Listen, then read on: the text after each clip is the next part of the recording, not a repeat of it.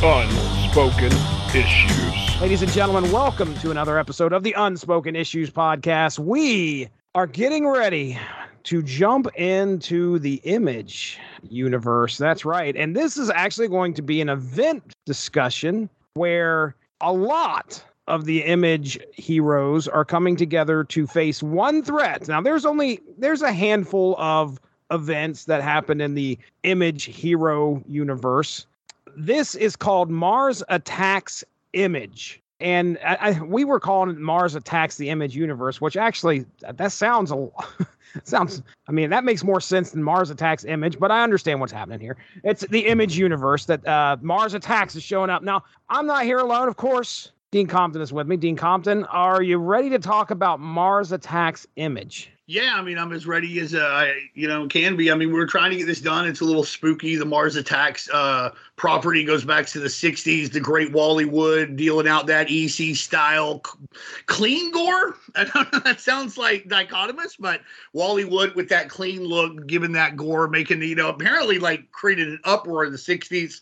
Fucking Mars Attacks is a great property. We obviously here, 90s comics. You can't talk 90s comics without talking Image, and you can't talk about Image without talking about those early days of the Image universe. So it seemed to fire on all cylinders for what we do here. Let me ask something, because I should know this, honestly. Is this a Topps Comics crossover? Because Mars Attacks, like, they had the line, they had the license, because Topps Cards owns Mars Attacks, but I don't know if they were still publishing comics at this time. Mars Attacks Image number 1 of 4, December of 96. First printing and out of business by then. All right, I was going to say, it does say Mars Attacks is a registered trademark of Topps Company. Right, there's not a mention of Topps on the front cover. Right. I couldn't remember, because Topps did Mars Attacks comics during the time when they did the Kirbyverse, the Dracula stuff, Jason versus Leatherface, X-Files, Xena, a few other things. And honestly, a company really worth looking at. The Magnolia Dracula stuff's really good to look at. Jason versus Leatherface, a lot of fun. X-Files, it's weird to think about now, but like the X-Files comic was hot. And not just like hot, like money-wise, but it was critically acclaimed, probably because there was too much oversight from the X-Files people. Apparently it made it very late, but I'm getting off on a different subject. But, Topps has always owned Mars Attacks. It's neat to see they were just in the comics game. They were apparently out by this point. I wasn't sure quite when that line of demarcation was, but it's neat to see these aliens, bust into the Image universe. And this is also around the same time that Tim Burton is dropping the Mars Attacks movie. So I'm sure that didn't hurt, hey, let's get something out there that gets that property onto some comic book shelves, even if we're not publishing comic books anymore. And you can also tell that like Eric Larson and Gary Carlson and Keith Giffen like the Mars Attacks property and really wanted to play with it. So I think this has its ups and downs, but we're going to have fun talking about it. Right. The Mars Attacks movie came out December 13th of 1996. Like I said, the inside cover had it listed at December. I assume it was probably a month, maybe before that, or 2, maybe at the most, that it got the comic book released. So that's usually what you see. Regardless, yeah, you're right. It's tying in with, it's kind of jumping on that popularity of the film that's upcoming. It might have been right at the same time. Heck, you never know. But hey, you and I aren't alone, Dean. We got Derry. Did you know? Okay, so this is a 1996 comic book. Did you know much about Mars Attacks prior to the film or this comic? Did you know anything about it at all? No, I didn't know anything about Mars Attacks, but I bought this off the shelf because I was very excited for an Image crossover. The first issue's cover literally has Spawn, Savage Dragon, Fairchild, and Shadowhawk all together with someone with a cape in the background. This was exactly the type of comic I wanted, because I love the Image lineup. I was getting, at the very least, Dragon and Spawn regularly. And when I saw this, I was like, I want this. I don't really know what Mars Attacks is. Everyone else is saying it's kind of an older thing. That's fine. The movie was out at this time. I didn't really like the movie. I'm not the world's biggest Tim Burton fan, but this comic was great. I bought it off the shelf. I have read it since then, and it doesn't hold up 100%, but for the most part, it was a really enjoyable reread. That movie, I honestly think much like, it's funny when you think about it, because like when people talk about Tim Burton and like Batman, they're like, he made it serious, and he made the tone less campy. I'm like, have you seen Batman Returns? Like, it is full of nothing but like penguin commandos, and like it doesn't make any sense. Like all of this silly, like, look, like I get it, it's dark, but it's still just as campy. I feel the same about like Mars Attacks. Like people are like, oh, he's gonna make this like, this is gonna be something that people are gonna be able to sink their teeth into. It is a silly movie. Yeah. It's a silly movie, and I think the Martians look good. Other than that, I can take or leave it. But the Martians look great, and that's really sort of like the Ghost Rider movie. That's most of what it is. Like, people shit on the Ghost Rider movies too, but I'm like, motherfucker, he drove that fucking flaming motorcycle up a building, and his skull was on fire, and that's why I'm here, and it looked fine, so I'm fine with most everything else.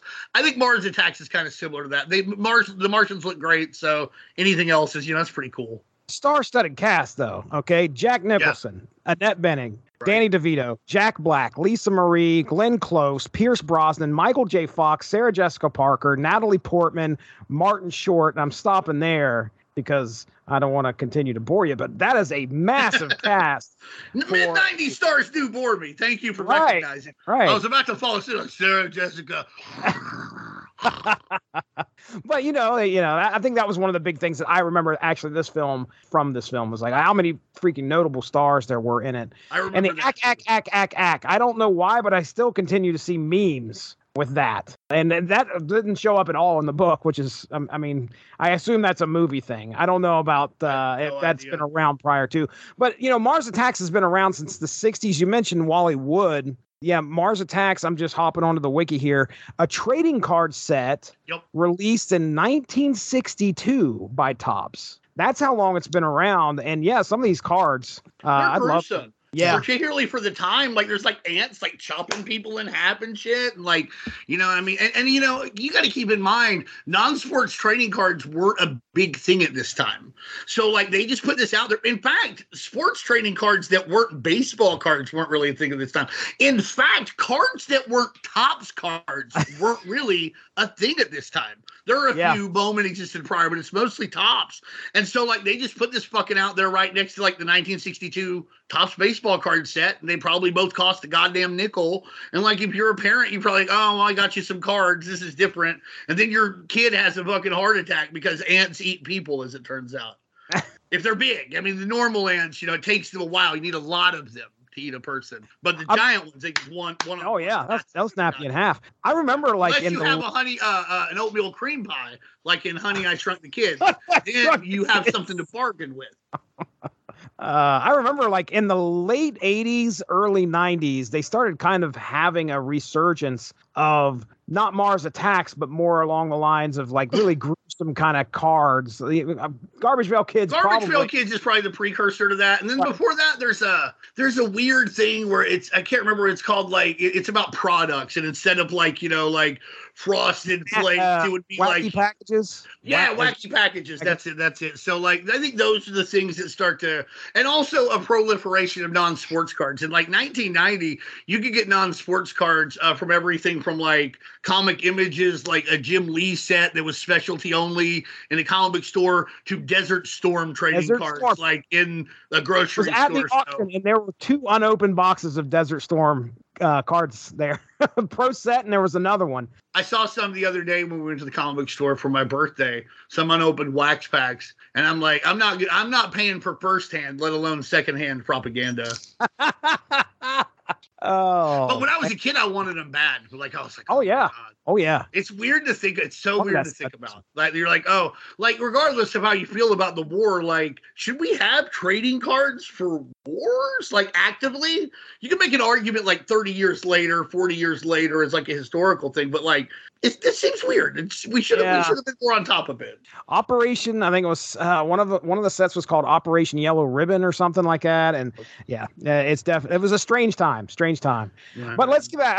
We'll get back to the comic here. Let's talk about Mars Attacks, Jesse. Yeah, Mars Attacks, the Image universe, Mars Attacks Image. And like I said, I'm gonna put the synopsis in here. We're gonna break this up 2 issues apiece. I mean, it is as it says. The Martians are upset. They're worried we're going to show up on Mars and like conquer Mars or something. So they decide a preemptive strike and send a bunch of Martians to attack the Earth, and they do a darn good job of it. I mean, we are hurting, we'll put it that way, and our only, real line of defense, aside from what's left of the military, is the Image superheroes and some of the supervillains coming together to just try and stave off this Martian attack from the human race, or against the human race. Dean, I mean, I've got my notes here. I want you to go ahead and go first on these first two issues. Just kind of tell me what you thought of the story itself as we get into the first two issues, any standout moments, and we'll kind of go from there. The standout moment, I think, of issue number 1, honestly, is where you see Youngblood get killed. Like, this is how they, canonically get Youngblood out of Image.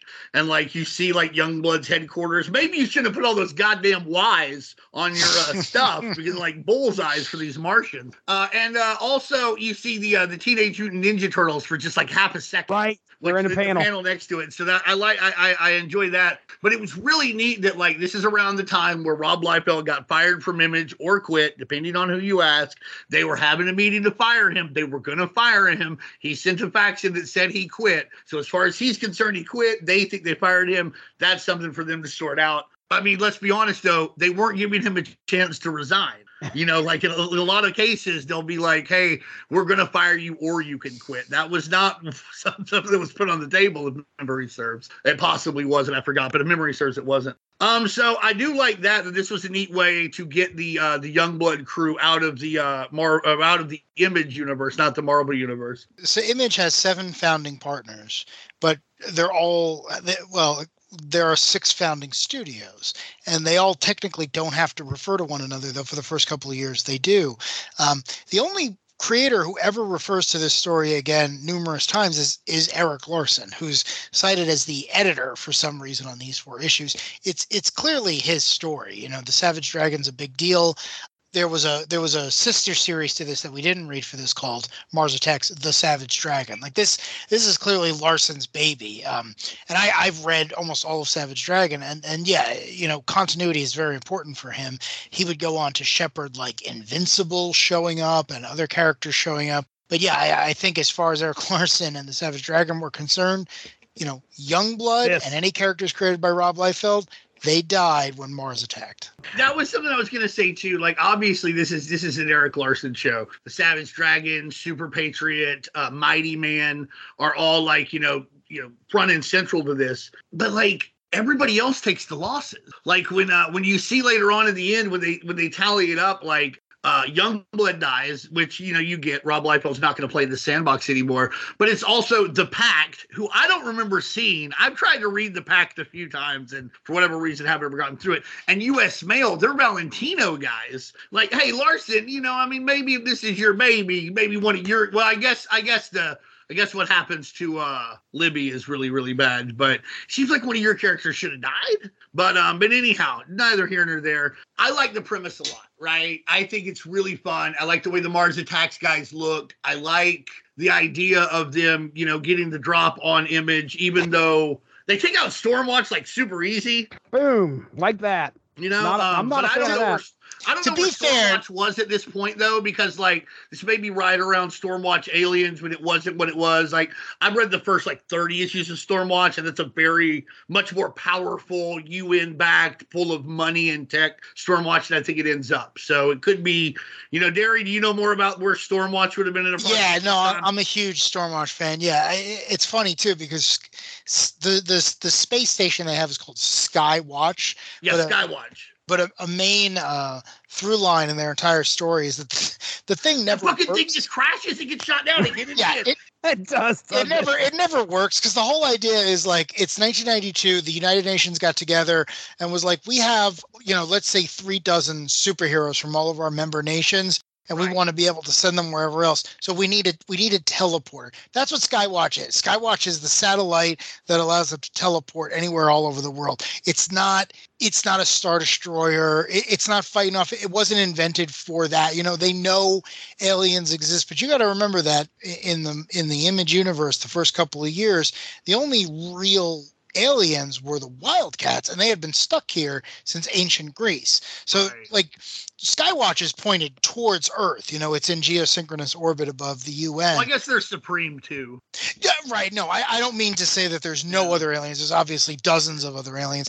I'm just saying that, like, you know, the main influence is the Sure. Like, they're like Combat and Photon are in Youngblood, but they don't start messing with their guys until later. Yeah, Cougar's people don't invade Earth until Alan Moore takes over 10 years later. So well, I don't blame them either. But Skywatch being taken out in like what almost amounts to an off-panel thing is very in keeping with Stormwatch. Right. I'm more into like when I read Stormwatch, like the early Stormwatch, Skywatch doesn't get taken down, I think, until like issue 12 or 13 or so. And early on, they're just badass. Here is Jackson King walking around. He has muscles. He has guns. He has a helmet. Yeah. You know, half a helmet. You know, it's open half here. a helmet, right. Well, he's got a psionic blast people too. Yeah, that's he's right. not capable. You know, then you've got like Fuji and Hellstrike and Cannon and Diva, and they just look cool and they do cool shit. Fahrenheit, my favorite. Fahrenheit rules, right? Winter also. Pretty cool. Right. You know, I mean, so I just think that at this point in Stormwatch, because again, like I've read the first 25 or 30 issues, and where I left off. And I didn't leave off for any particular reason. Just sometimes I start reading something, I just read it until I'm tired of it. Where I left off, it was changing more into a less powered version of Stormwatch, which would eventually just get massacred by the aliens, right? The Xenomorphs. Well, sort of. I mean, Warren Ellis was told this book isn't selling, but we really enjoy it. And he's like, oh, well, it would be nice if I could make you guys some money. So he came up with the Authority. Right. How do I get from this book that is backed by the New World Order to the Authority, which is going to be, you know, my postmodern masterpiece? And the answer was, well, we have the aliens license for sale. Right. What do you want to do? And it's like, well, can I actually have them kill all the characters I'm not going to use? And Jim Lee, being Jim Lee, was like, yeah, fine. I already sold the whole thing to Time Warner. Go to town. Yeah, that's in the Stormwatch Aliens crossover. As far as I like the part where like Savage Dragon like backhands a fucking like Martian and just kills him. It's like it makes a noise like brat.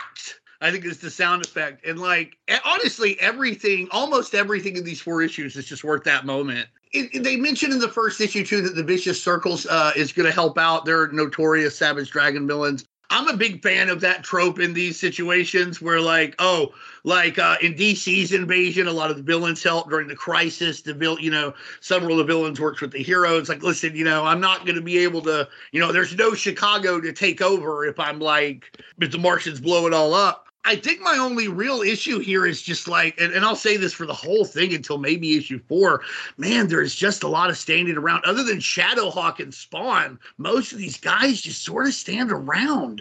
And like, it's also weird to see like Stryker of Cyberforce, Jesse's absolute favorite. So he's finally getting to talk about Cyberforce officially. I don't have to force it in the way I force in the guy from Madison Square Garden with the knife. That guy can force his way anywhere. He's got a knife. He can use it as a weapon. Oh my gosh. He can get in there. Please, any creator out there, just do us a favor and do a 4-issue series on that guy. That's all we want, you know? Alan Moore, Bill Sienkiewicz, another one of Jesse's favorites. Yes. The big numbers team reunited. If I had unlimited money, I would make the big numbers team do a spin-off comic of that guy from Carnage. Because I feel like just that guy. I don't want you to finish Big Numbers, possibly the greatest comic book of all time. I just want you to do a comic about this random guy. I will pay you whatever you want. And considering Alan Moore once did Spawn Wildcats, and I don't even know what Sienkiewicz is currently doing, I feel like they would be up for it. I feel like I could write them that check. Yeah, I mean, listen, Ted DiBiase said it best. Everybody's got a price. There's a number. You know, and I mean, price. Even Alan Moore, and in Alan Moore's case, you'd probably be like, listen, I'll donate money to the Anarchist Magicians Foundation or whatever, like charity that he likes. That's the way you would get him, right? You know, I mean, you're not going to pay him. He's got higher standards than that. Right. So, God damn it, I forgot what the fuck I was talking about, John. I am making that. I'm making that website, the Anarchist Magicians, the second we're done recording. It needs to be a prequel, okay? I want the last page, him going into the concerts. I want there to be additional material for a role-playing game like Watchmen, and that's the only canonical stuff there is. Like, that's it. I remember now. Cyberforce and a lot of guys who operate outside the law seem to be pretty chummy with the soldiers and cops in this, which is pretty interesting. I was so excited for this comic because I was like, I love Image, but I like crossovers. When is Image going to give me the Infinity Gauntlet? And I saw a bunch of flying saucers. And you got this. Listen, this is 1996, 1997. Independence Day had just come out, right? Fair enough. I'm a teenager. You're telling me a bunch of superheroes that I like. No. You're going to fight aliens? Why? I'll drop $195 for that. And listen, these things came with posters in the middle too. That's true, and the posters do look really good. They're nice. Yeah, they're vintage. I'm an Eric Larson fan. If you're not an Eric Larson fan, you're probably not going to enjoy these issues. But if you're an Eric Larson fan, you get 4 good posters, so it's not a bad time. I'm weird. Like, I'm not a huge Eric Larson fan. I don't dislike it. I get why people do like it. It's just never quite clicked for me when I read the actual work. But I love his posters, like the cards he's drawn, the posters and stuff. Like, I love that stuff. But in his like actual comic book work, like, chronological storytelling, for whatever reason, it doesn't come across to me. One guy I'm not lukewarm on, and that's Eric Larson. I enjoy. Right. I enjoy me some Eric Larson. I'll drink the lukewarm tea for Eric Larson. No, for real. I just, it doesn't click for me. It's one of those things like I can tell it's good, but it's not for me. But the posters are great. I think for Larson, for me, it comes down to, I knew I liked his stuff before I had ever really studied Kirby. But once you study Kirby, I can't see anything else from Larson. There's that energy. The characters have to constantly be moving. But at the same time, Larson only does the one comic. He just does Savage Dragon. As far as I know, it still comes out. So to your point, it's not always of the highest quality, but I still like it because I've been reading it for so long, and at this point, I know what he's going for. So I think I give him a lot of leeway. I don't know if I've ever mentioned this on the show before, but literally the first comic I ever read that I received that started this whole thing was an Eric Larson Amazing Spider-Man comic. So the man. So we have him to blame. Yeah, exactly. The man holds a special place in my heart, and assuming he hasn't committed some terrible crime, he'll always be on the top shelf for me. But I wish he had drawn more of this series. Like, I don't know if he drew the Savage Dragon, Mars Attacks the Savage Dragon, but man, if he had drawn these 4 issues, I feel like they would have aged better. Honestly, Eric Larson, for me, I will never dislike him as a person, though, because he's very principled and believes everything he says and is willing to defend it, even if you don't agree or whatever. But also that he loves Nova, and I love Nova. I think Nova's like the best. It's cool as fuck. Got a cool fucking helmet. That's probably my favorite Eric Larson stuff is the Nova series he did in the late 90s.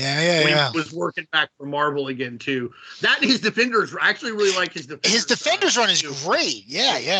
Him and Busiek. Busiek, yeah. So those, it's funny. I'm like, I like Eric Larson as long as he's not doing his, prized character, the Savage Dragon. Also, like, with the Savage Dragon, I always call him the Savage Dragon, but is that like my friend Matthew Price, who I always refer to as Matthew Price? First and last name only. Should I just call him Dragon? But I always call him the Savage Dragon. Yeah, I call him Officer Dragon. I mean, that's technically his name in the comics, but yeah, to your point, I mean, and they even said this on the animated series, like, no one ever calls him that. His legal name is just Dragon for some reason. Mars Attacks the Savage Dragon.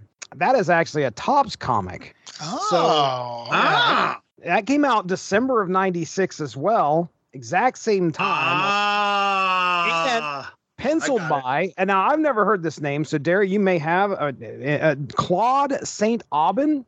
No. All right. No. Me either. Oh, you don't know my boy Claude? Moving on.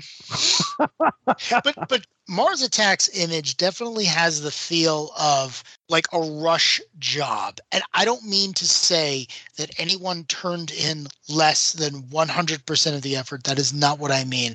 I just mean that this comic, it skips around a lot. I don't know how familiar Giffen was with literally dozens of relatively new characters. Right. That's what I meant by saying Cyberforce seemed really chummy with you know, for being a paramilitary group that's like painted as terrorists, by Cyberneta. Yeah, Lord Emp is in the White House for some reason. There's a lot going on. He's on the phone with Bill Clinton. Yeah. Yeah, it's a weird book. But again, it's not bad, because one of the things Giffen does, and I was going to mention this later, but I'll insert it here, is, you mentioned DC's Invasion. This thing is almost a photocopy of that, but that's not bad. That's not a slight. I love that story. I think that's one of the best crossovers DC's ever done, but it's got the same general premise, where in that comic, for those of you who haven't read it, the Thanagarians, the Hawkmen, and a bunch of other races who were less popular, they decide to all attack Earth at the same time for the same reason. The superhuman population is getting to critical mass, and they're worried what's going to happen once we get interstellar travel. Same way here, it ends with us having more superhumans than when we started. But Giffen was involved with that. I think Giffen worked with Bill Mantlo on that, and a lot of this. He did, yeah. Exactly. Last word. Yeah, exactly. And Mantlo, is a treasure in superhero comics, but Mars Attacks Image has a lot of the same beats, and it just has that feeling of, hey, listen, this needs to get out. This Tim Burton movie will have either been in theaters or quickly be on home media. All the Image partners are fighting with each other. Please get this thing out as quickly as possible.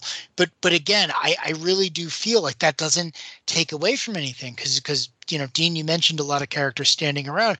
This comic is clearly a bunch of cameos. Like, Witchblade is in it for one scene for some reason, and all she does is direct the characters towards somewhere in New York that you think is safe. Times Square. Yeah, right. Times Square, the least defensible place on the entire island, Times Square, which is completely open, which has streets everywhere, which literally, I'm no military strategist. Debris that could fall at any time if you just shot it. Oh man, there's only 93 400-inch TVs up there to fall on. Literally, there is a jolly place. Though, so at least you have some food. Yeah, exactly. You're not going to run out of food. But the only other thing I'll go back to is these first two issues and the standing around thing. One of my favorite crossovers is Final Crisis from DC. And so Morrison, you're the one. I am the one person. And no one else I know likes that series, but it's me. Grant Morrison always talks about the fact that the story jumps around a lot, and that was intentional. Because when you have this many characters and this much action, you can't focus on one for too long. You want to see everything else, and your brain kind of fills in the gaps, like when you're switching channels on a TV, or you used to back in the day. We're all old. And I get a similar feeling here, but I like it because Giffen doesn't focus on any one character for too long. He jumps around, and as a result, you get to see different perspectives of the entire battle. So when you get the real, pumped up President Pullman speech at the end where it's like, oh, hey, we're going to fight the invaders off, you almost buy it because he's tricked you into knowing all the different characters, even though you didn't spend a lot of time with them. Or at least it worked on 12-year-old.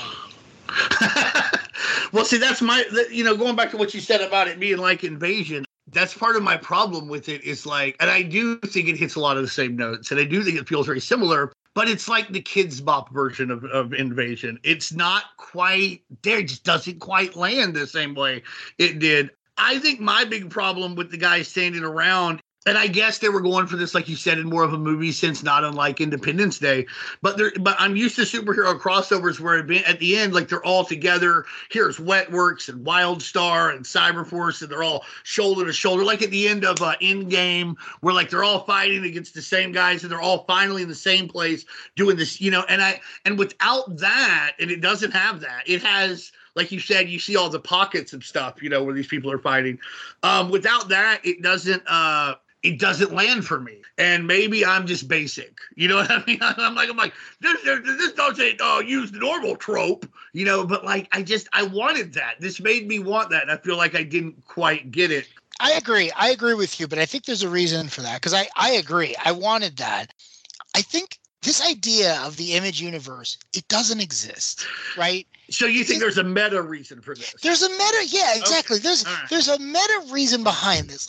This idea of the Image universe that I wanted and you guys wanted, it doesn't exist because at the end of the day, the whole point of Image is the company only owns that logo. Everyone owns their own thing, and we see that here when his closest friends decide to murder Youngblood. Like, they could have very easily just not acknowledged the character, but this is a kind of pretty petty thing to do to a guy you used to work with, and from everything I've read was pretty instrumental in forming your cool company. But like this idea, they broke bread together. Yeah, they did a lot of stuff together. And whether or not I think Rob Liefeld is a good creator or a good person or whatever else, I mean, that's beside the point. Like, that's a pretty petty thing to do. You could have just not acknowledged him. But this idea of the Image universe doesn't really exist, right? Because I'll give you a perfect example. I'm a huge Spawn fan, and this book came out. Issue 4 comes out in 1997. 1997 would see the release of the Spawn movie, and for that movie, they had to replace the Youngblood Rob Liefeld character of Chapel with Jessica Priest. Chapel becomes Priest, a brand new character, because they no longer had access to the Rob Liefeld stuff. And it's this idea that, like, to contrast with the Marvel universe that would come later when it was adapted to screen, everything in the Image universe is owned by a separate person. Right. So Mars Attacks Image can never have that great good moment, because most of these characters, they're never going to interact again. Witchblade's never going to hang out with Cyberforce again. It's just maybe Witchblade could. Sylvestri owns both of them, right? Like a bad example. Excuse me. Not Cyberforce. I meant Wetworks.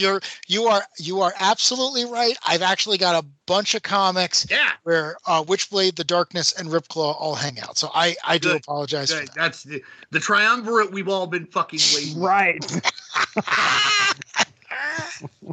The Darkness is the best comic of all time, people. I'm just saying. I think it makes a good. You say that all the time. Like, Invincible's the best comic of all time. I do. I say that all the time. Best comic of all time. Slapstick, best comic of all time. Slapstick. Flair from Heroic Comics, best comic of all time. Team Anarchy, Dagger Comics, best comic of all time. That's Derek. No, you're not as bad as all that. But Slapstick is great. Slapstick is a good comic. Really great stuff. Yeah, I think that's a really awesome postmodern way to interpret this clash of intellectual property. But for me, I wanted Wetworks to stand side by side with Witchblade, whether they ever would again.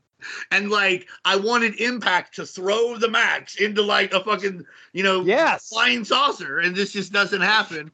I will say that, like, you do get to see a lot of people do some cool stuff. I like the Mighty Man story, which is where, like, Mighty Man is actually, it's a take on the Captain Marvel Shazam, and, like, Mighty Man is actually a lady who's a nurse, and she's like, I gotta nurse these people. And I understand why she would be conflicted there, but ultimately, Barbaric and, who is that with Barbaric? Ricochet. They should to make the right choice, get them to make the right choice, and they turn into Mighty Man. And then, honestly, the way they portray it, if Mighty Man just had another 20 minutes, he'd have ended the whole fucking thing himself. And I really like that. It's a great treatment of one of my favorite pastiches of all time. I like the Mighty Man costume. I like the way, I like how seriously, like when Mighty Man shows up, like the world kind of almost stops. It's like, and just flying like literally through saucers. And great moments. Super Patriot, doesn't he get elected to lead the heroes in the first 2 issues? Does that happen in issue 2? I think that's issue 3. I think that happens in the back half, because that's like the big climax thing, right? Where it's you open issue 3 and Super Patriot's like, you want me to what? Right. Okay. What do you mean? I couldn't remember exactly, because again, like I'm not reading them physically. It kind of runs together.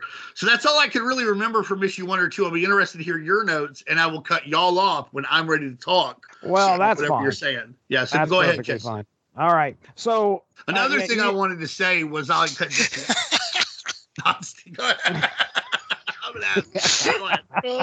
So yeah, I've got a few notes, stuff that kind of ties in with what you're saying. So I won't belabor all that stuff again. But we didn't mention how Grunge is an idiot. I didn't realize that he was that stupid. I forgot about that. Forgot about that one there, buddy. Like, he is an idiot. Just like, this is on all the channels. It must be fake. That's like what sorry, Grunge. Like, you don't have to be the genius that Fairchild is, to know that this might be real. Right. Also, right. I think Gen 13 might get treated like the best of anybody who's not an Eric Larson property here. Although Spawn looks pretty good, blowing shit up with a howitzer. I was gonna say he actually did a save at one point too. Right. What's that?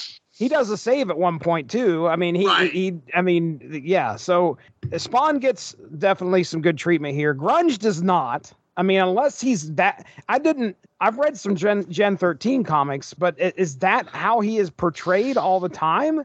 Is that much of an idiot? The idea is that the five of them they're teenagers, right? So they're all teenagers, and they each take one stereotype teenage attribute and they bring it to 11. And grunge is, I'm 15, 16 years old. I'm thinking about one thing. It's not what's going on in the rest of the world. Got it. But yeah. I agree. I think Gen 13 was done particularly well, whether it's just because it's easy to write super powered teenagers or what, I don't know. But I thought they did pretty well. Later on, Free Fall ruins a flying saucer by that's a really funny moment. Yeah, by randomly just typing on. Gets the right wing propaganda going. She's like, "You should speak English if you're here, lady." Yeah, what was that? I had a note about that. That was rough. Yeah, I was expecting that. I guess she's like an entitled woman. I never really thought of her character that way, but I don't think that statement was sadly much less controversial at the time. Oh, that's interesting. This is a time when Rush Limbaugh is on TV and syndicated TV in lots of markets, and there's not really been a big cultural pushback on that yet. So, this was, growing up in Arkansas, y'all grew up somewhere different, but this was not an uncommon sentiment to hear, and people did not push back on it. And sadly, it is a sentiment that I would have made as an ignorant young man, dumber than grunge in many ways. But okay, let me ask you this: you said they're all one of these teenage stereotypes pushed to 11. So what's Fairchild because she does it all, right? Is she just the prom queen? Well, no. It's the opposite. Fairchild is to the point we were talking about before. Fairchild is Captain Marvel, right? Because Fairchild's origin is she's very smart and she's very shy and she's very self-conscious, and then she gets gen activated and she turns into Wonder Woman. She turns into being the strongest, most durable superhero in the Wildstorm universe.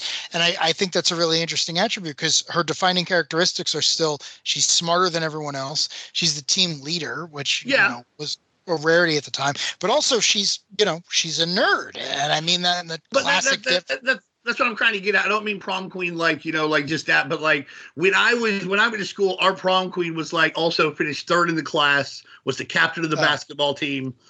Also the one of the prettiest ladies, young ladies in the school. So I thought it was more like that. But we're talking about grunge. You're okay, he's the stoner guy from Fast Times at Ridgemont High. Yeah. What's Fairchild? Because she kind of defies it now because she's super hot, super cool, super smart. That's what I was like. Well, but she's still self-conscious. Okay, there you go. That's what I was.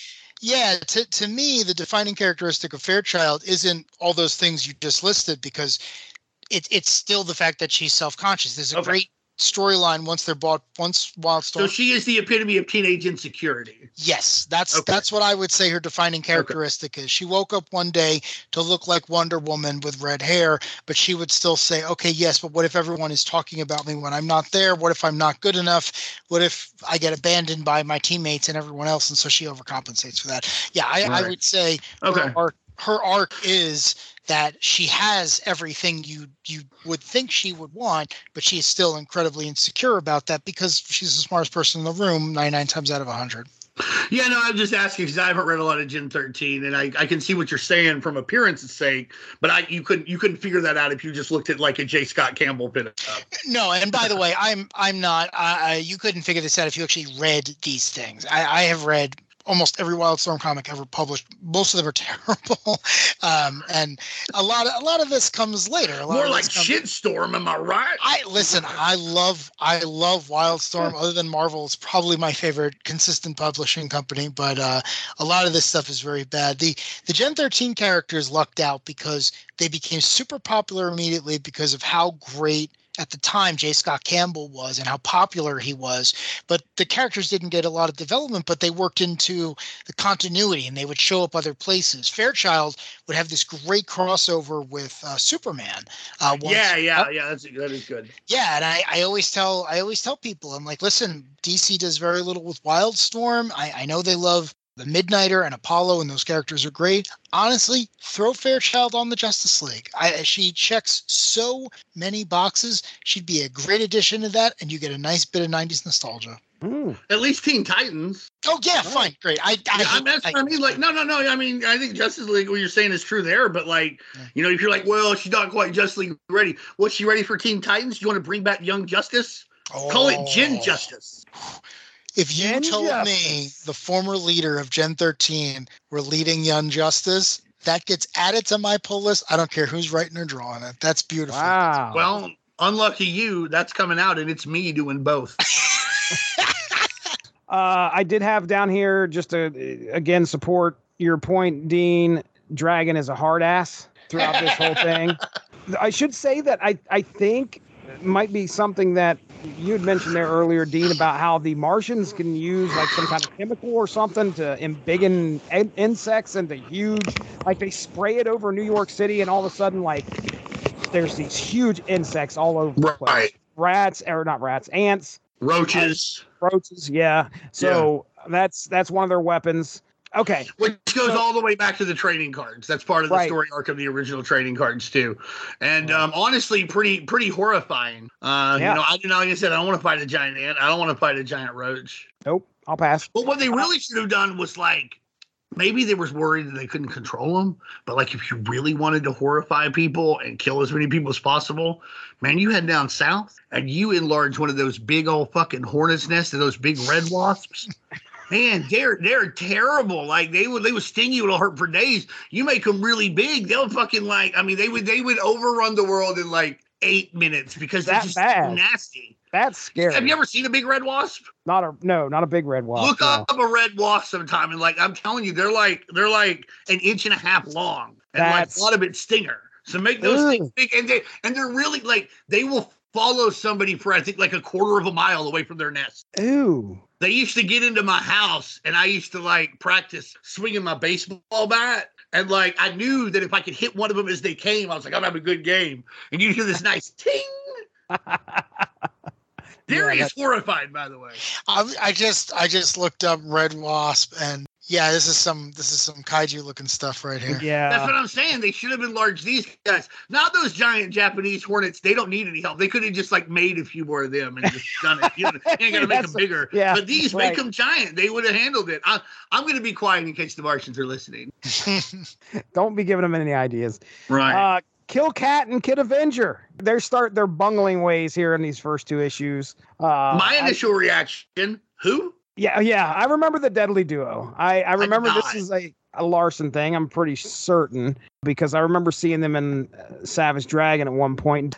Deadly Duo number 2, by Eric Larson, it looks like, has those two guys on the front and Maul standing behind them. Looked like he's going to probably mess them up pretty bad. But yeah, these guys, okay. Good, he should. Yeah, these guys are idiots. Sorry, these guys are a waste of time. They are idiots, and they take up, there's actually, a big portion of this book, actually a big portion of the side plot, a big side plot of this book, is they're trying to figure out a way to disable the main, base in Detroit, if I remember correctly. So, but Kill Cat and Kid Avenger are idiots, complete idiots. I just think they take up listen, this is Mars Attacks Image. And when people who bought this, a lot of them, obviously, Derry was one of them. They wanted something, that I don't think they quite got. And part of it was because of the focus on these two. And maybe they focused on these two because they could control them more. But I would have replaced every panel that these guys were in with Wetworks shooting guys. Just big fucking chain gun shooting guys. And I feel like that would have been better. I feel like it would have been more what people wanted. You say Image, these are I wouldn't have known to name the Deadly Duo. These would have been I couldn't have named it. They would have made the list. You know what I mean? So I just think the focus so much on these guys is a little misleading for the title. It feels like this should have happened in Mars Attacks the Savage Dragon. I agree that having them take up so much space is a waste and not worth the time, considering that you clearly had access to all these characters. You had the Ninja Turtles show up for a single panel. If you had access to them, I don't know why you wouldn't use more. Use them. But there is one. Well, that may have been all the permission they could get. Gary Carlson. Sure. Who knows? But, my point is you clearly had access to to better characters, to characters who had cartoons and whatever else. And the main thrust of the back half is 5 characters that no one outside of us 3 are ever going to talk about ever again. You had the Deadly Duo, Super Patriots Kids, and Lab Man, who I'm sure we'll get to. But sadly, there is one interesting aspect about the Deadly Duo that I enjoyed back in the day and enjoyed again at the reread, is they're almost the R2 and 3PO of the adventure, right? They are not top tier superheroes. They are not going to have an HBO cartoon based on them or a big screen movie or anything like that. They're not joining Youngblood. They are superheroes from Detroit. Youngblood's dead, to be fair. No one's joining. Yes. You are absolutely right. There no longer is the ability to join Youngblood or Team Youngblood. But my point is, like, these 2 characters who are bad at being superheroes actually do save the day. So if you don't know that they're pre-existing characters from a book you haven't read and aren't going to read, they almost feel that, like, the droids are getting into trouble kind of vibe. Because in the second half of the book, Super Patriot, who's written to be this Captain America character, even says, like, I don't know why we're suddenly winning, but we have to press the advantage. And the reveal to the reader is that, well, one of the Deadly Duo figured out how to blow up the shield generator they didn't even know was there. So it's this thing of, like, well, if I'm going to follow the adventures of anyone, I'd like to be someone who is kind of low to the ground because they have the same stakes that I do. So I appreciate it from that point of view, but I agree with both of you. A complete waste of pages. I would have rather seen more from Super Patriots Kids earlier, because when they have the Martians, like, rape Libby, which is what happens, I don't like it. I don't think you could make it worthwhile, but, like, in a way, it's almost like that character just shows up for that to happen. If you could have had some subplots going on in 1 or 2 with those 2, maybe I would care more, if that makes sense. Instead of it just being like, oh, so this is what we're doing now. You're like, oh, this is terrible. This is a character I care a lot about. And you might care a lot about this character if you're reading Savage Dragon. This motherfucker wasn't. So this is, so you probably should have given me more reason for that horrible event to mean more than just seeming like a horrible thing to happen to a lady in a superhero story, which I don't have to tell y'all is something that, like, people, the creators just like to do for whatever reason for a long time. And that's how it comes across later, because I don't know who she is or know much about her. I agree, and you make a really good point. Super Patriots Kids are Justice and Liberty. They're characters I don't know anything about. And if they had been the primary POV characters through most of the 4 issues, you could have given them a lot of the exposition, a lot of the other stuff. Then what happens in issue 4, while I do not enjoy reading that at all in the slightest, and I think it's unnecessary, it would have held a little bit more weight because, to your point, you don't really meet these characters until the very end, and you don't even know who they are. So it's almost I don't know what their powers are. Right. Now, like later on, Justice, like, ninja chops a guy. Oh yeah, heads are flying off the Martians right, out of but, that like, room. at that point, I don't know what he is, other than he looks like a cross between, like, General Glory and Captain Dave Osborne.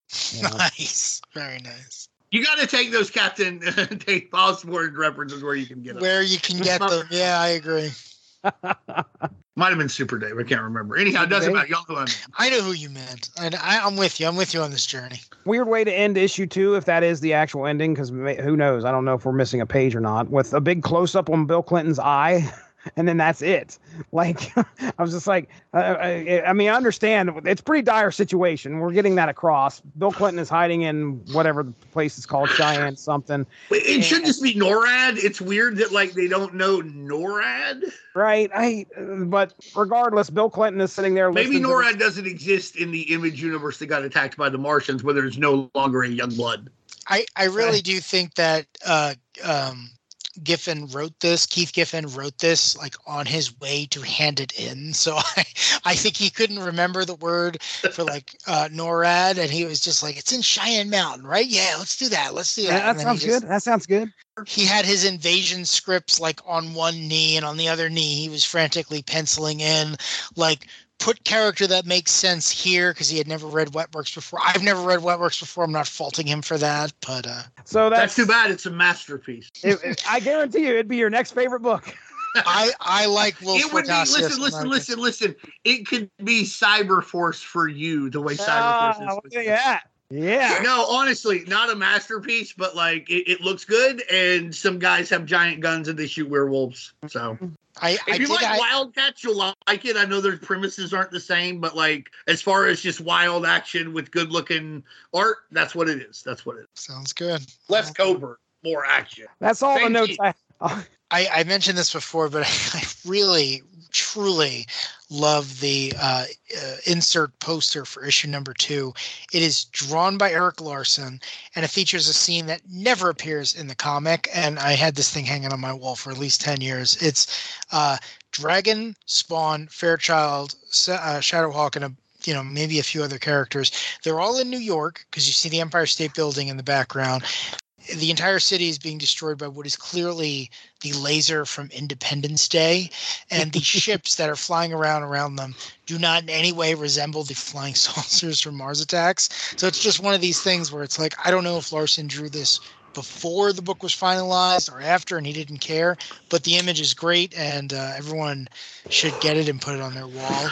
But that's the thing. That's the moment I'm waiting for in the goddamn book. That moment never happened, and that's the moment I want. Like, yeah. I want fucking Fairchild to lift the Savage Dragon and throw him into like a fucking flying saucer, and it just doesn't happen. There is a severed hand just randomly floating at the bottom of that. In the midst. That's a Youngblood cameo. That's rough. I had a random question. I don't know if you guys are going to know this. I don't know if anyone knows this. But on the very first page of issue 1, when the Martians are doing their exposition, they talk about an unmanned probe that arrived on Mars and made them start to consider this whole nonsense. I don't remember that being a plot point. I don't remember if that was something that they made up. Do either of you have any idea if that's ever referenced again? I didn't think it was. I don't think so. When I was reading it, I thought it was something that actually happened in real life. I thought it was a real thing. I didn't look it up, but yeah. Around that time, we landed some guy on Mars to take some $70,000 pictures. Oh, never mind. That makes way more sense. Yeah. Okay. But I didn't double check that. It could very well be a lie. No. Of course. I mean, like, now that I've said it out loud, it's like, yeah, that makes sense that would have been news at the time. One of the things I just wanted to mention real quick is, we mentioned Mars Attacks and Wally Wood, and I forget the name of the person who actually drew most of the original 55 Mars Attacks trading cards, but I just love the design work. The Martians themselves, the Armada, the flying saucers, it's all very simple, it's all very iconic, and it's all very different from all the Image characters who were featured here. Like, it's a really good, it's like when all the Marvel characters fight the Skrulls. Like, who's the bad guy? Well, it's the person with green skin with pointy ears, and it's the same thing here. Like, you get a really good villain that can be adapted to a lot of different things. I thought that was really well done. It's one of the reasons I liked this so much when it originally came out. I just thought, like, oh, okay, great. A flying saucer is going to blow up a building with innocent people in it. So when Spawn or Stryker shoot it down, I thought it really accomplished its goal. The other thing I'll just mention very quickly is I have no idea why giant insects attack New York, but I love that. I love that Spawn, who's just this creepy, eerie type of guy, really the same influences as Mars Attacks itself, the old EC comics. It's just, you know what? You're not dealing with science fiction. You can't deal with science fiction. You get to deal with magic crap. And the Witchblade shows up later. She's a magic character. So I just, that tickled me. I enjoyed that. I mean, I think the reason that there's giant ants and roaches in New York City is because, again, this is something the Martians do. And I think there are just, believe it or not, lots of vermin in New York City. I know that's a shocker, but and I honestly think that, if you think about this from a psychological warfare perspective, if you live in a larger city, particularly in New York City, this stuff is always around you, no matter, even if you live in the nicest penthouse. So this is almost like the personification of a very horrific fear that is real around you, that this vermin could overtake you at any time if you're not careful. Well, now it doesn't matter how careful you are because they're 3 stories tall. And Norman Saunders is the guy with Wally Wood. It's Wally Wood and Norman Saunders who did the 62 card set. Oh, okay. All right. So, and great work too. So let me get back to my notes here. I think that was all that I had. It's just a weird way to end the issue too. We got close up on Bill Clinton's eye. But that makes a lot of sense too, because that's kind of the whole, like, again, Bill Sienkiewicz did some of this art. I mean, I don't know exactly which I wanted to ask you, can we stop real quick and ask you what your thoughts are here on the art? This art's rough. I got to be honest with you. This art's rough. I had remembered this as being totally drawn by Eric Larson, and that is not in any way the case. This art is rough. There's a couple of splash pages that are just focused on one person. When we get multiple people involved, it really takes a downturn. But when you clearly I'm at the second page of issue 1 where you got a full page of one of the Martians pointing and directing, and that looks good in my opinion. If what we're surmising is correct and they were rushing this story, I think the art looks a little rushed as well. I also think it looks like they were trying to tap into it's almost like an Eric Larson meets the Battle Chasers Joe Madureira. I can't pronounce the gentleman's last name. Joey Mad. Joey Mad. It looks like they're going for some kind of amalgamation between those styles, and I don't think they quite get there. I don't think the art is terrible, but I've certainly seen better art. Okay. I feel like this is one of the first times that someone, whoever was drawing this book, decided I need to show Spawn in the daylight, because in Spawn's own book, he almost always goes out at night.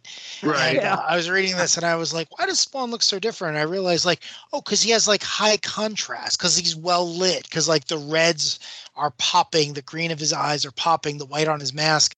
It's like he's running around like an actual superhero as opposed to a creature of the night. I just really appreciated that, because there's so many issues of his solo series where McFarlane and Capullo and others would just draw him basically as part of the background scenery, that actually seeing him here as just a straight up superhero, even if it's only for a couple of pages, was kind of rewarding, because it's oh yeah, that is what he would look like, running alongside Freak Force and Cyberforce. So. Yeah, too bad he wasn't driving the Spawnmobile. Oh, if only. The Spawnmobile, the greatest vehicle in Image continuity. Spawnmobile. The Spawnmobile. I love it. That series was great, because Spawn had a car for some reason, but his arch enemy Violator also had a motorcycle, because just God bless the 90s. God bless it. Let me start with my notes here on issues 3 and 4. So yeah, we talked about Super Patriot. We opened the book with Super Patriot having an issue with leading. Some guy by the name of Jake shows up. So anybody want to shed some light on? Obviously, he's somebody that's been an antagonist to Super Patriot, but I don't know the specifics. Anybody know the specifics? Maybe if you've been reading, I've never read Freak Force. I've read the first 2 issues a couple times. I don't know who this guy is. There's definitely some animosity. Yeah. So Jake shows up in here for all you fans of Jake. Jake from State Farm. He's very mad about it. Justice, Liberty, the Deadly Duo, and Lab Man. So I want to know, did you know about this guy? You know who this dude is? No, I knew nothing. Okay. I knew who he was when I saw him. All right, tell me about it. Once I looked at a picture of him, I don't know anything other than I was like, oh, that is a Magic guy. I remember seeing him on some Fox special, because that's what Fox showed then. The CW does it now, that Penn and Teller Pula. Well, and Masters of Illusion, which is just putting ladies in boxes. That's the only trick those guys do on that show. Put a lady in a box, stab some swords, open the box, she's not there, pull the swords out, now she's back. This guy did a show on one or a bit on one of those type of shows on Fox. I remember seeing him. That's it though. I just recognized the hair because if you don't think I immediately went to YouTube and watched some of what Lab Man does, which looked really kooky and crazy, but I did notice that the first one I looked at was, I think, from the Fox special. This is a real person that had a comic book. Rudy Kobe. That's Rudy, and then Kobe spelled Coby. Rudy Kobe's Lab Man. He's one of these guys that's helping out the Deadly Duo and Justice and Libby. I had no idea this existed. Me neither. There are comics. This guy is an actual dude. It was so funny because when I typed in, he like wrote his comics, right? So he wrote his own comics. It was weird because I type in his name and I'm trying to find the comic, and this real guy shows up and he looks like the dude in the comic, and I'm like, what the hell is going on here? So to find out that this guy actually exists and is part of this comic, but he's played off. Of course, he was a comedian as well in real life, and in this, he's pretty much he's played off as kind of a joke, and he definitely belongs with the Deadly Duo, in my opinion. Why is his name Lab Man? Because he wears a lab coat. He does like weird experiments. Okay, so he looks like that's part of his act. All right. It's complete nonsense, but it's also one of the things that the Image universe could do that the other guys couldn't. Because Image's whole thing was like, hey, do you have an idea for a comic? Are you going to produce it yourself? Great, we will publish it. And, for this random summer in 1996, 1997, we will also have you fight a bunch of Martian invaders. And this guy showed up, and this guy was like, yeah, you know what? Why not? Why not, right? I mean, listen, I can't imagine he would have shown up. Talk about an evening at the Improv. Why not? You're going to do the work. You're going to show up. And Eric Larson was probably like, yeah, why not? Okay, you might be on TV. You might be a big deal. Let me throw you in. And again, it's like he's got one thing to do. He's got to get them into the mothership. He does that very well. And then that's it. It's not like we're forced to go with him on this great journey. They are wondering if he is trying to run off at one point, but he's like, no, I'm trying to find a way out for all of us. And but yeah, he gets them in there, and he tries to get them out according to him. He does eventually get them out. It takes him a little bit, but like when they escape their cell, it's because he figured out how to do it. Okay, way to go, Lab Man. He says there's a line where they're like, "It took you long enough." He's like, "It's Martian technology." I gotta be on his side about that. Like, he didn't have an Apple computer like Jeff Goldblum did in Independence Day, which would somehow effortlessly interface with this stuff. Yeah. All he had was his hair, his dream, and a joke. Yeah, that's the best part about the Image universe is like anyone who even thinks they could be a superhero, they get at least one shot. It's the barrier to entry is very low, and I'm about it. And also the stakes are real because a bunch of people in this comic get murdered. Maybe none of the marquee characters. This is not the entire. No marquee characters, just Youngblood. Right. I mean, yeah, I guess in the context of the story, they are killed, but it's not like you have Shaft valiantly bringing down a Martian saucer with his stringless bow. Just a discarded Youngblood air conditioner apparently laying in the background. It's so total too. Like they don't only show Youngblood being killed off panel in the first issue. They make a point of having a character look directly at the reader of the fourth issue and say, Youngblood is dead. Rob Liefeld is no longer welcome.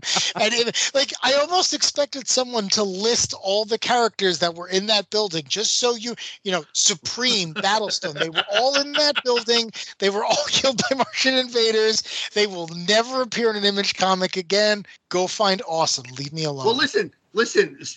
We only know Youngblood's dead. Brigade, Blood's apparently made it out. Yeah. Supreme could be around. There's actually a little bit of continuity that helps correct that. When Alan Moore takes over writing Supreme, he introduces the Supremacy. Right. And he says that it's basically the earliest version or an earlier version of the Spider-Verse, where it's like, okay, every version of the character exists, and sometimes they hang out with each other. I'm 100% sure that somewhere in the background of that, there is the hard-ass, incredibly powerful, takes no crap early 90s version of Supreme, who was like, yeah, I blew up a bunch of flying saucers and then I decided forget those guys and I just came here. So without actually, I'm sure in Supremacy, they wind up Eric Larson does Supreme again. Yeah, right. And he actually, the early 90s Supreme is in there and they let him out and he depowers the rest of the Supremacy and it's fine. Yeah. Obviously, I prefer Alan Moore's version, but that's like being you know what? I would rather have, a New York strip at Morton's instead of the Waffle House. I mean? It's what do you, I love the Waffle House. It's fine. No, that's a really good example. Yeah. It's listen, sometimes I just want to read an issue of Savage Dragon. Other times I need a little bit of V for Vendetta. It's what do you feel like? What do you feel like sinking your teeth into? Dean, what do you think about issue 4's cover? This is the one where Justice is holding Libby. Justice and Liberty. It appears to be the an homage to the Supergirl Superman, right? Like the Crisis, like this is Crisis on Earth image, as it were. I like Maul, and he's on it. That's really funny to say, but like, I like him. Where's He's my standing back there. Cyberforce guy? There's some more guys standing around. So do what? Impact's back there. Right. The Capitol's burning, which is interesting because in issue 4, U.S. mail dies protecting the U.S. Constitution, which is, I guess it's supposed to be poetic, but I'm so jaded now. I'm like, why did the Martians want it? It's just a goddamn piece of paper to them, right? Like, what do they care? Like, you know, I mean, like, was this like a moral victory? But U.S. mail dies being a U.S. mail, I guess. You definitely feel it, though, a little bit. Super Patriot, or I think, who is it? It's Backlash that discovers him, right? Yeah, Backlash. And he's like, I can't believe bodies this. everywhere. Bodies everywhere, and finds him back. Like, what's he? Oh, man. The U.S. mail. He just killed 93 Martians. But, like, why didn't he leave with it? I would have left with it. I'd have found something else. But I like the Capitol burning on there because it evokes that image. Obviously, it's trying to play, like I said, it's playing on that Supergirl, Superman, George Perez image, and it's supposed to, we're all supposed to feel, this tremendous sense of loss, which I would have had I known any more about Liberty. As it is, I think it's a good cover. I think it's very representative of what happens in the issue. I would buy that at $1, Ben, on the cover alone. All right. Buy that. All right. I like it. So I would have bought it off the shelf because it was number 4. If the other 3 weren't there, I'm like, I'm not hopping into this. I hear that. Oh, so my next note is, oh man, poor Liberty. Oh, so, Jesus. The Martians capture Killcat, the deadly duo, Justice, Liberty, and Labman. We already kind of talked about that, but they take Liberty off, and Justice is like, as they're trying to escape, he's trying to find out where she's at, and then he finally finds her, but what he finds is that she has been subject to some Martian experiments. They make it very clear that she is just raped again and again. This is not ambivalent. At one point, they're talking about, like, can't believe these volunteers coming in here for this bestiality. The real alien stories, a lot of people say they're probed. They get, like, sexually explored, etc. That's a common thing. I think this is it. I think it makes sense within that context, but it's really just a horrific scene that, the aliens had already killed, according to, like, their fucking, like, numbers, like 68% of the planet or something. Right, and they destroyed like 70% of the livestock, so there's going to be a famine when this is done. Like, all this shit. Like, I don't need this to, like, know how terrible the aliens are at this point. And honestly, you could just hint that this could happen without doing it to, tie into all those alien UFO stories like we saw in Unsolved Mysteries. No, I think it's gratuitous and just pretty much unnecessary, and just it really, really hasn't aged well, especially considering I don't know much about her. Then all she is afterwards is catatonic. It seems to be for no other reason, although Derry, knowing more about its continuity, apparently does have somewhat more of a reason. I don't think it's justifiable, but somewhat more of one. But it almost just seems so that her brother and dad and people will feel things, but we should already feel things. Young blood is dead. And I mean, I don't mean like they were America's heroes. Like, they're celebrities. Like, when celebrities die or when soldiers die, we go nuts over it. Everybody should have already been sad enough. And then in addition to the hundreds of millions of casualties, and also the casual racism in this is weird, where they're like, the Chinese peasants think they're gods. What was that about? What are you talking about? Oh my God, that was so weird. Why is this here? What the fuck's going on here? It just... I don't know much about Chinese mythology, but that sounds like, they'll just lay down and die because they think, it sounds like a bunch of hooey. More like that'd be what some weird-ass New Age cult like the fucking Heaven's Gate people here in America did. You know what I mean? We don't have to blame this on, like, Chinese peasants. Just say some nut-ass people in North Dakota did. You know what I mean? Like, what are we doing? Yeah. Anyhow, that's an aside. But, so we have some bad misogyny and some casual racism in the comic, and I kind of put them together. But the misogyny is definitely the worst. It's not a good couple pages, and it's very triggering for people. And it's hard for me to recommend that anybody read this because of it, just because that part's very triggering. All right. Derry, you'd said that this does set up some continuity afterwards, though, right? Yeah, so years later, the Savage Dragon continuity is reset when a villain called Dark Lord shows up, and does a bunch of shenanigans and whatever. And the big reveal in that story is that Dark Lord is the child of Liberty and the Martians, and it grows up to be basically the dark side of the Savage Dragon universe, if I'm remembering this correctly. But I don't know if this was planned. I don't know if Larson said, well, I have a big milestone issue coming up and I need the villain to have a big deal. I don't know any of the details, but I know that reading this, I was like, oh, wait, this is followed up somewhere in the future. This hybrid has become a big deal. How many years are we talking after this? Oh, goodness. This was 97? I would say within a decade, maybe. Yeah, because I don't remember if it was, say, talking about slow burn. Well, that's the thing with the Savage Dragon books. Larson's the only person involved, so he can really take his time to focus on stuff. Currently in the book, it's not Officer Dragon, it's his son Malcolm, who's aged in real time and become a superhero in his own right. It's also like a weird sex comic like Earth now 2 or something. Yeah, there's a lot of continuity for a book that is only written and drawn by one guy. But anyway, I just wanted to throw that in there because I did remember from reading the Monthly Dragon book that Liberty's kid does eventually return and destroy the universe. I mean, that's the thing, and that doesn't make it better per se. But no, not at all. I'm not saying you're justifying it or anything, but at least there is some kind of like point to it in a long run, because like as it is when you're reading it, there's no point. It's gratuitous. That's the other thing I want to get clear. If you're not reading this, like there's a point where you see her shackled, her legs are all fucking spread. You keep seeing like her face get, like her eyes get bigger and bigger as she's more and more horrified, as I assume like she's being penetrated or whatever, and it's just terrible. Like there's just the other thing. I don't think it should have happened at all. But if you were going to do it, you certainly didn't have to fucking do it like this. No. You could have made it a machine. I don't know. I still wouldn't have liked it. Like you said, artificial insemination or some kind of thing. I still wouldn't have liked it, but at least it would have been somewhat more palatable. I don't see how anybody who's been like sexually abused or harassed or assaulted or raped, how you would read this and not be triggered a little bit. Right. If I was involved in this right here, I feel like at some point I would probably be upset by the way it was handled and want to find a way to make sure that it meant something. At the end of the story, she's basically lost all of her agency and is catatonic. Right. It's horrible. It's a horrible way to leave. I don't know what happens next to her, but it's not a good place to leave this.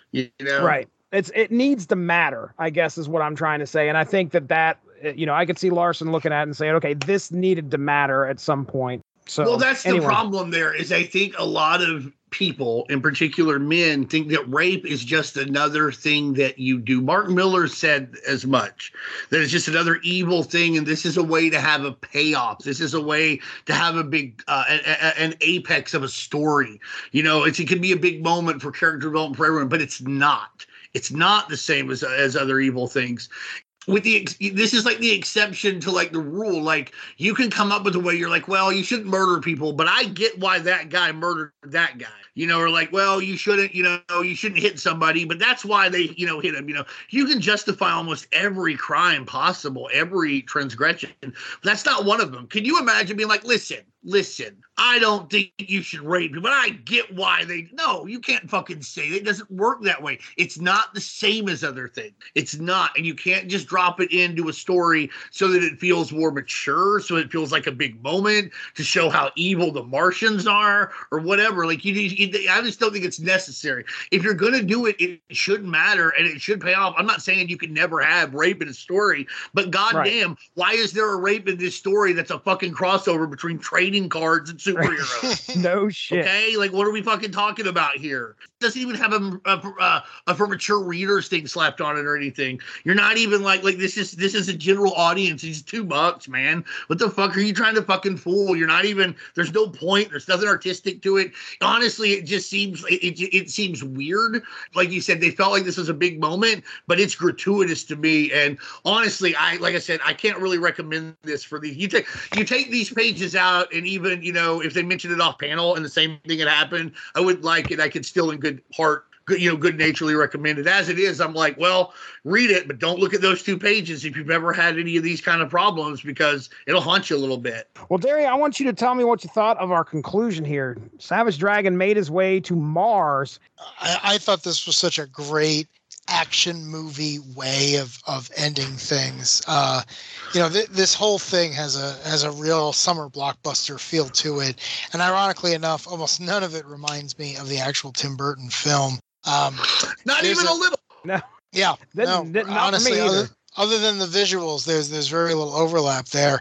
In issue 3, before we get to the Savage Dragon great moment, they actually have Super Patriot giving like the big, powerful speech of all the characters, all the cameos, everyone getting together. I even see Mr. Majestic and okay, Mr. Majestic. Why was he up there with Mighty Man fucking everything up? This is a Superman guy. What's he waiting for? This can't possibly be the case. But did anyone else notice that they seem to have drawn in Prototype? I didn't see that. If you look at the there's panels on in issue 3. I think it might just be Heatwave. I think they might have similar costumes. But when I was they could look similar in like a very small, because Prototype's got that helmet that kind of has the the, I don't know how to say it, like the face part of it's not his face, but it's like dark. And Heatwave has that stuff around him that kind of the place where he would have the dark part of his helmet is Heatwave's face. Yeah. Maybe that's it. I saw Wildstar there though, and that was pretty cool. I like Wildstar. Yeah, Wildstar. There's a panel where it's Wildstar and Star together fighting something else. Hey, yeah. It's the Star Brothers. Finally. Anyway. David and Christy, the Brinkleys United. I thought that was great. I'm a sucker for that type of stuff. I still watch it. I still watch Independence Day, the movie, once a year, and I love this. I love the idea of Super Patriot, who's the Eric Larson version of Captain America, getting up there and saying, "Listen, we all know why we're here. There's no question about that. You know what you have to do. Get to it because it's worth doing." And then it's just you can hear the music swell as all these relatively new superheroes save the world. And then I love that you get to the 4th issue and it's just, what has the dragon, ostensibly the main hero in this whole crossover, done? He has gone to their homeworld because he has a friend who can teleport, and he has just wrecked everything. And I love that part. What a great image way of putting the bow on it. If DC's invasion had ended with them sending the Suicide Squad to Thanagar and just being like, mess everything up, make sure they can never ever do this again, but of course they didn't do this. And Image is like, oh no, we're going to make sure they can't even think about coming back here again, so we're going to send our indestructible amnesiac superhero back there to just wreck everything behind enemy lines. And it's great too because it's a full page. He's wearing some like MacGuffin suit so they don't have to explain why he can breathe on Mars and everything else. And he's cracking a joke. Like you can almost hear like John McClane or someone saying it. It's just one of those things where it's like, I wish that stuff with Liberty weren't in here, but everything else, I'm totally about it. And I like that moment too. And like I said, I love Vanguard. Yeah. He's like, oh, I can't help you directly. And if you read his book, he talks about like why he's not supposed to, but he can like teleport people around and like indirectly do stuff. And he's like, oh yeah, I'll fly you to Mars. Sure, what the fuck ever. But like I always wonder, I'm like, if Savage Dragon could just go destroy all of Mars, why didn't he just destroy all of this on Earth faster? Right. I thought the same thing. I was like, he's obviously powerful enough to go to the home world. Right. And just destroy everything they have. Where they still a little OP, bro. Just a little OP there. I mean, a little overpowered. I'm not mad about it. I think it's great too, because like you're like Derry saying, it gives it that cool ending, and who gives a shit if it makes sense or not? Because like you just want to end it with that cool like middle finger into a thumbs up, like action movie style from the time.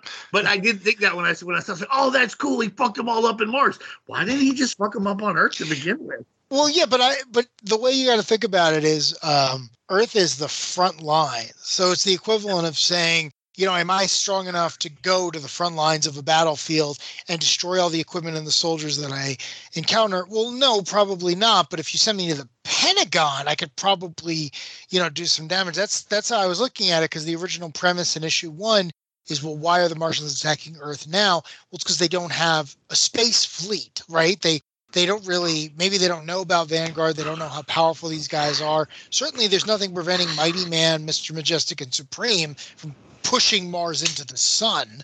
So the telemetry is not that great. But I kind of read it as like you're sending someone behind enemy lines and hoping for the best. And Dragon's the best person to do that because as much as you hurt him, he can always regrow. So yeah, no, I got it. No, I'm not.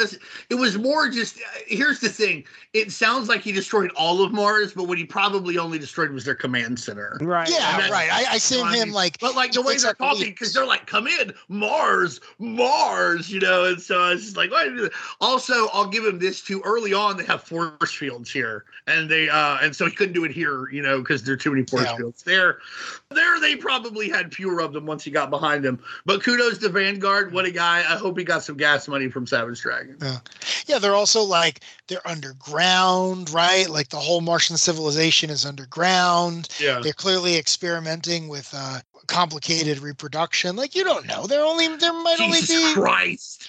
I'm just saying, they might not, they might be at a point in their evolutionary development where they don't have a very big population, and maybe this giant Chicago man with a fin shows up, and at first they're like, "Hey, are you our deposed emperor?" "Oh, you're not? Okay, cool." And then he's like, "I'm gonna murder everyone because you guys wrecked the loop." I ought to tweet Rob Liefeld and ask him about Youngblood in this issue and be like, "Hey, what do you think of Mars Attacks and how they treated Youngblood, Rob?" He will fucking block you. He'll think that you're being an asshole. Yeah. That's why I'll never do it. I don't want to be blocked. But like, I too would like to know what he thought about this, because it's utterly unnecessary. Like Gary said, you can just go on. You don't have to put this in here. At the same time, as weird as this is going to sound, I don't think Eric Larson, I don't think these guys meant anything bad by it. It was just like, I don't even think it was like a ha fuck you. It was more like, hey, they're not going to be around anymore. It's kind of like a loser, like Bret Hart's going to WCW. He should put somebody over before he leaves. Where these guys aren't going to be around, let's get these Martians over.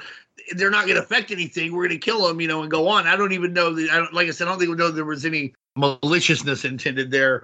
I'm sure it was fun. Like the same way you kind of elbow your guys, like, we give each other a hard time on here.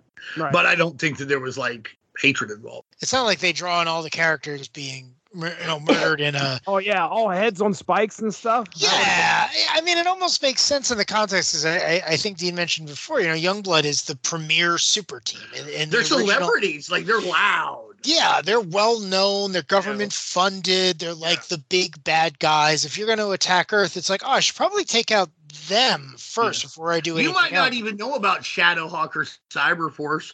Wildcats, part of their fucking name is covert. You know what I mean? Like, they don't. Like, the idea is that, like, they're not out there in front of God and everybody. Now, Dragon is. He's a cop, and you know what I mean. But like, he doesn't have a big headquarters. He'd go after the cop shop anyway, whether he was there or not. Does Shadowhawk have any powers? No, not that I know. I didn't think so. Okay. I think there's like different iterations of him. There may be one that has, because I think there's some Shadowhawk time.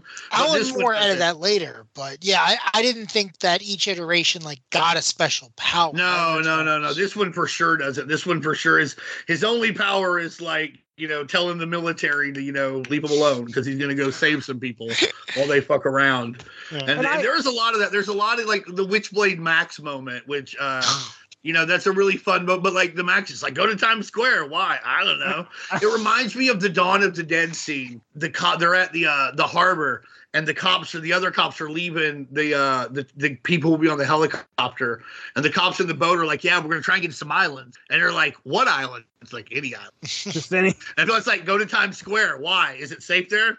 I don't know. It's a place to go. They're digging in. I love the Max in this comic because it's so obvious that no one had any idea what the Max was, and they were just like, it's not even. He's only like semi-real, right? Yeah, like, that's the other thing. What's happening here? Right. If you've read the Max books, it's like, wait, does this even make sense with his comic? But again, Keith had to okay it or he wouldn't be here.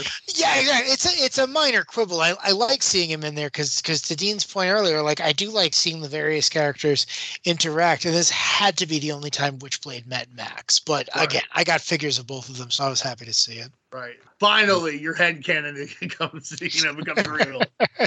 The moment. Witchblade had to be like a rookie too, because she only premiered in '97. So good for Silvestri for being like, hey, I don't really care about Cyberforce. Could you put this broad in here like as quickly as possible? And they were like, yeah, sure. That's not too long after this. She gets a show, right? 2000 TNT, something like that. Yancey Butler, yes sir, Yeah. yes sir. When I worked at Turner, TNT still had like a poster of Witchblade in there. They had this poster to like 2007. Being canceled for like 5 fucking years, man. Honestly, this is going to sound weird. I'm always making such weird like pop culture analogies. But in a lot of ways, this is almost like a Smiths album because it feels a lot less like an album. Their albums felt more like collections of singles. This feels a lot less like a big story and more like a bunch of little moments that they put together that somehow kind of resolve, a whole thing. It feels like the Shadowhawk Spawn moment, the Shadowhawk with the Cyberforce military moment, the Spawn save Cyberforce moment. I'm not saying there's no narrative, but it almost feels like these moments are packed in under the narrative, whether they go seamlessly or not. Listen, I think it's a perfectly enjoyable comic other than the gratuitous rape scene, which, is like, how, other than that, how'd you enjoy the movie, Mrs. Lincoln? Like I said, if you're aware of it and you want to try it, there's a very large content warning here, but it's like Larry's been saying, it's the only time you're going to see a lot of these guys talk to each other. It's always a lot of fun to see various superheroes get together. It's worth it for a lot of the little cameos. Like I said, I marked out just as much, to see the little Ninja Turtle or the little Ninja Turtles cameo or the Wildstar moment. Or even when they mentioned that the Pact died. I'm like, oh, wow, somebody remembers the Pact besides me. Great. It's a cool, neat little series. I don't think it ever quite comes together, and I think it has that big strike against it. But there are definitely worse ways to spend a little time, especially if you enjoy the heroes of this era, or if you just like seeing the Martians of Mars Attacks, because honestly, when they get drawn, they're drawn very well here. And I think about at least 80% of their appeal is in their aesthetic. Right. So pure 90s, baby, pure 90s here. And, I don't think we talked about this, but in some ways, this is like 96. This is like the last gasp of old Image. Image is going to be a lot different in 98 in a lot of ways. This is kind of like that last time where it ever feels like there was ever an Image universe, at least consistently, So it's a neat little piece of history in that regard, too. Also, bringing it all together. The one thing I'll always appreciate more than anything is when you see a character use an accessory, and there is Spawn killing a giant ant and cockroach with a board with a nail in it, and I have nothing but respect for that. I love it when I love it when I see a character use an accessory. I loved it when I would read the G.I. Joe comics and Repeater had his M60, but Leatherneck had his M16 over under with the A2 grenade launcher, and you could see them drawn differently. I was like, oh yeah, I've got that. So I like that too. So your mileage may vary. I'm not going to read this again for the reasons I stated, but it's not it's not terrible for any reasons. A lot of fun house ads. Enjoy that. Yeah. I just hopped onto Robotech Wiki here. No, I'm just kidding. I hopped onto DC itself. This is actually on DCFandom.com. I assume because of the Wildstorm tie-in. There was a previous event to this called Shattered Image. And that occurred between August of 96 and December of 96. Yeah, I'd like to cover that sometime too. Right. I picked up all 4 issues of that. So you were mentioning about how this was kind of going to be, the Image universe was going to be changing. And that was actually, for me, one of the last events that I remember happening for Image Comics was Shattered Image. I'm sure there might be something after that, but I mean, the business model of Image itself is going to have to change in approximately a year because 35% of the comics they used to sell, they're not going to sell anymore. Right. Because Wildstorm's going to be a part of DC. And if that doesn't make you change your fucking business and change what you do, then you're just not going to have a business to change. Well, so back to the story for myself. I mean, I read it. I think a lot of the issues that I had with it was more along the lines of I don't know if I felt that the characters were being treated or represented well well enough. And the thing is that I used to read a lot of Image and Daria, while you were away, I think I was telling Dean, the comics that I was reading at the time. I was reading Savage Dragon pretty religiously, Stormwatch, Wildcats, and Supreme. So those were about the 4 main titles that I was getting. You know, when Deadly Duo showed up, I recognized who they were, but I don't remember them being idiots like this. I think they were played as comedic in the books that they were. Labman had no idea who that was. Didn't know any of the Super Patriots kids. I didn't know any of that. Those characters showing up here brand new, fine, that's fine. I don't know who they are, but you know, the rest of the ones that I'm very familiar with. And Shadowhawk going around and trying to pal around I always felt like Shadowhawk was a loner to me. I gotta say, I don't know which Shadowhawk this is, because the first Shadowhawk is probably dead. I think he's dead by this point, and I don't know much of the characterizations of the Shadowhawks that follow. So if it was like the new Shadowhawk from the Kurt Busiek book and stuff, this could be more in line with his characterization. But I agree with you. The Shadowhawk I'm more familiar with, not really what's up, to the point where, like you said, you know, you're like the Savage Dragon. He's asking Dragon for a handshake. And then I showed you, you know, Shadowhawk Volume 1, Number 4, where Savage Dragon's beating the shit out of Shadowhawk. And I'm like, yeah, right. The Dragon sure shakes hands weird. And let me say this about the what is it, the Deadly Duo? The Deadly Duo. That's another part of the rape scene that really hurts, is the next page. They're joking about a genocide. Yeah. You know, I mean, like, so we've just seen this terrible thing happen, and now you're making jokes about how you killed all of Detroit. And like, I'm like, and so it's bad in two ways. Number one, under normal circumstances, I could probably let the joke slide, but you just showed me rape, so now you're making a genocide joke. Congratulations. Number two, oh, so you're joking 3 panels after this horrific rape. Thank you. They made a joke about the rape. Oh, shit, that's right. Yeah, Labman goes, gag, you don't suppose they, and then Kid Avenger goes, it's not what I would have done with a lab rat. That's right. That's right. That's just, you don't have to do this. Yeah. I think that's even bad for the time, you know? Derry, we're shitting all over this. Listen, I'm with you guys. I enjoyed it very much. But yeah, that scene at the end, it's tacked on. It doesn't add anything to the overarching story. You could skip those pages and not really, unfortunately, know anything had happened. And yeah, as a result of that, it's really difficult for me to recommend it. But, you know, it sucks because this is one of the few times you're going to see all these characters meet, even if it's for only a couple of brief cameos. But yeah, that ending, that's rough for everyone involved. I could see the appeal, Derry, for sure. You know, just like you said, back in the day, you see all the characters on this cover. These guys are coming together. They're going to be facing one big threat, and finally, our Image universe might be an actual Image universe. But then you find out, as you just said, and that was a well thought out, well explained, like it didn't exist. It never did. Yeah, no, that's really spot on. You know, I mean, you're right. There's no such thing as the Image universe. There just is these. There are these characters and they've apparently interacted, and what's canon and what isn't is up to the individual creators. And that works the same way with like reprint rights, from what I understand. Like Todd can reprint Spawn, whatever. Doesn't matter who's in it. Like that was part of the deals. They were like, if Stormwatch was in Spawn, he could reprint it. I don't know that they ever were. But like those are the kind of deals they kept, which also falls in line with these are really. It's really not necessarily 6 universes, but it's 6 character houses that sometimes visit each other. There's 2 comics of Wildcats on the DC Infinite app that actually feature, I think, Cyberforce characters. And it's for the rules you're saying. It's like they crossed over with the Wildcats, and it was with the assumption that, like, hey, if I ever reprint these, I'm not calling Mark Silvestri up to get his permission. Like, they appeared in my book. I have permission in the Wildcats. Right.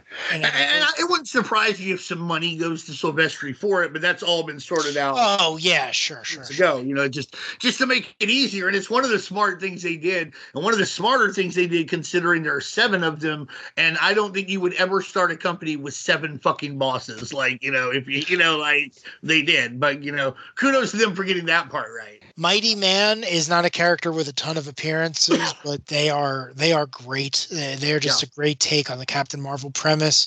You see a little bit of the character here. You see some of the more interesting things about them, whereas, you know, the original Captain Marvel Shazam was a young boy Billy. Here, and it's more complicated if you read the Savage Dragon book, but Mighty Man, the Shazam stand-in, is actually a young female nurse, and there's a really cool storyline for that. And if no one's read that before and you're thinking about it, I won't spoil it, but it is great. It's a great Captain Marvel story. And seeing that character here and really be in their element and really kind of save the world is incredibly rewarding. And Mighty Man's a character that's in the Big Bang stuff too. That's really good. That Gary Carlson, who scripted this, writes, Big Bang, and didn't create Mighty Man, but was a co-creator of a lot of the Big Bang characters. And when you see Mighty Man show up in the Big Bang comics, it's a treat as well. I think we've reached the end of our discussion here. Anything left unsaid though before we get into plugs? No, it's all been spoken. Nothing was left unspoken. Oh, unspoken issues have been spoken. I like it. All right. Well, that, my friends, was Mars Attacks Image. And we went for way longer than I thought we'd ever go for this 4-issue series. Listen, if you want more of this, there's plenty more of this here on the Source Material Comics feed. But we're going to go ahead and get into plugs. Dean Compton, tell them about the Unspoken Decade, sir. Yeah, go read us over at the UnspokenDecade.com, all 90s, all the time. We're on Facebook, been posting a lot of cool stuff there. Simbi Fan does a lot of the posting there. Over at Twitter, I'm about to start looking at the 1991 Marvel card set. I did 94 and 90, but I think we'll do 91 card by card because it is my absolute favorite Marvel card set of all time, and it is the bridge that I crossed to get into comic books. So check that out. That's at Unspoken Decade on Twitter. I'm gonna make Dairy Weight come and like every one of them, put a heart on every single one. So how about that? So you want to come by? I need you to come look and make sure there is at least one heart on all of them. So very nice. Yeah, for myself, hey, listen, like I said, more Unspoken Issues right here on the Source Material Comics feed. Also, the Source Material Comics podcast. Go check out myself and Mark Radulich talking World War III. The last takes place in week 50 of DC's 52. The Martian Manhunter story, and we weren't the kindest to it. We'll just put it that way, and it's a real quick podcast. Trust me, we're not getting into everything that's happening. It was probably maybe 30 minutes long. I think that's about it. I don't really have much else I want to plug here. I don't have my calendar in front of me, but certain that you can go back in the archive and listen to us discussing 18 chapters of Valiant's Unity. It's out there, folks. And your time will be absolute. It will be. Well, that being said, that's Dean Compton. That's Dairy Weight. I'm Jesse Starcher. We'll be talking to you soon. Have a good one. Bye-bye. Thanks for joining us. Unspoken Issues is part of the UnspokenDecade.com, the home for 90s comics, blogs, and podcasts. Unspoken Issues also has a Facebook group you can join if you are interested. Just search the Unspoken Issues podcast and request to join. All of this would not be possible without W2Mnet.com and the Radulich and Broadcasting Network, so make sure to seek them out for more podcasts. If you enjoyed what you heard today, please feel free to share, and we look forward to entertaining you again soon.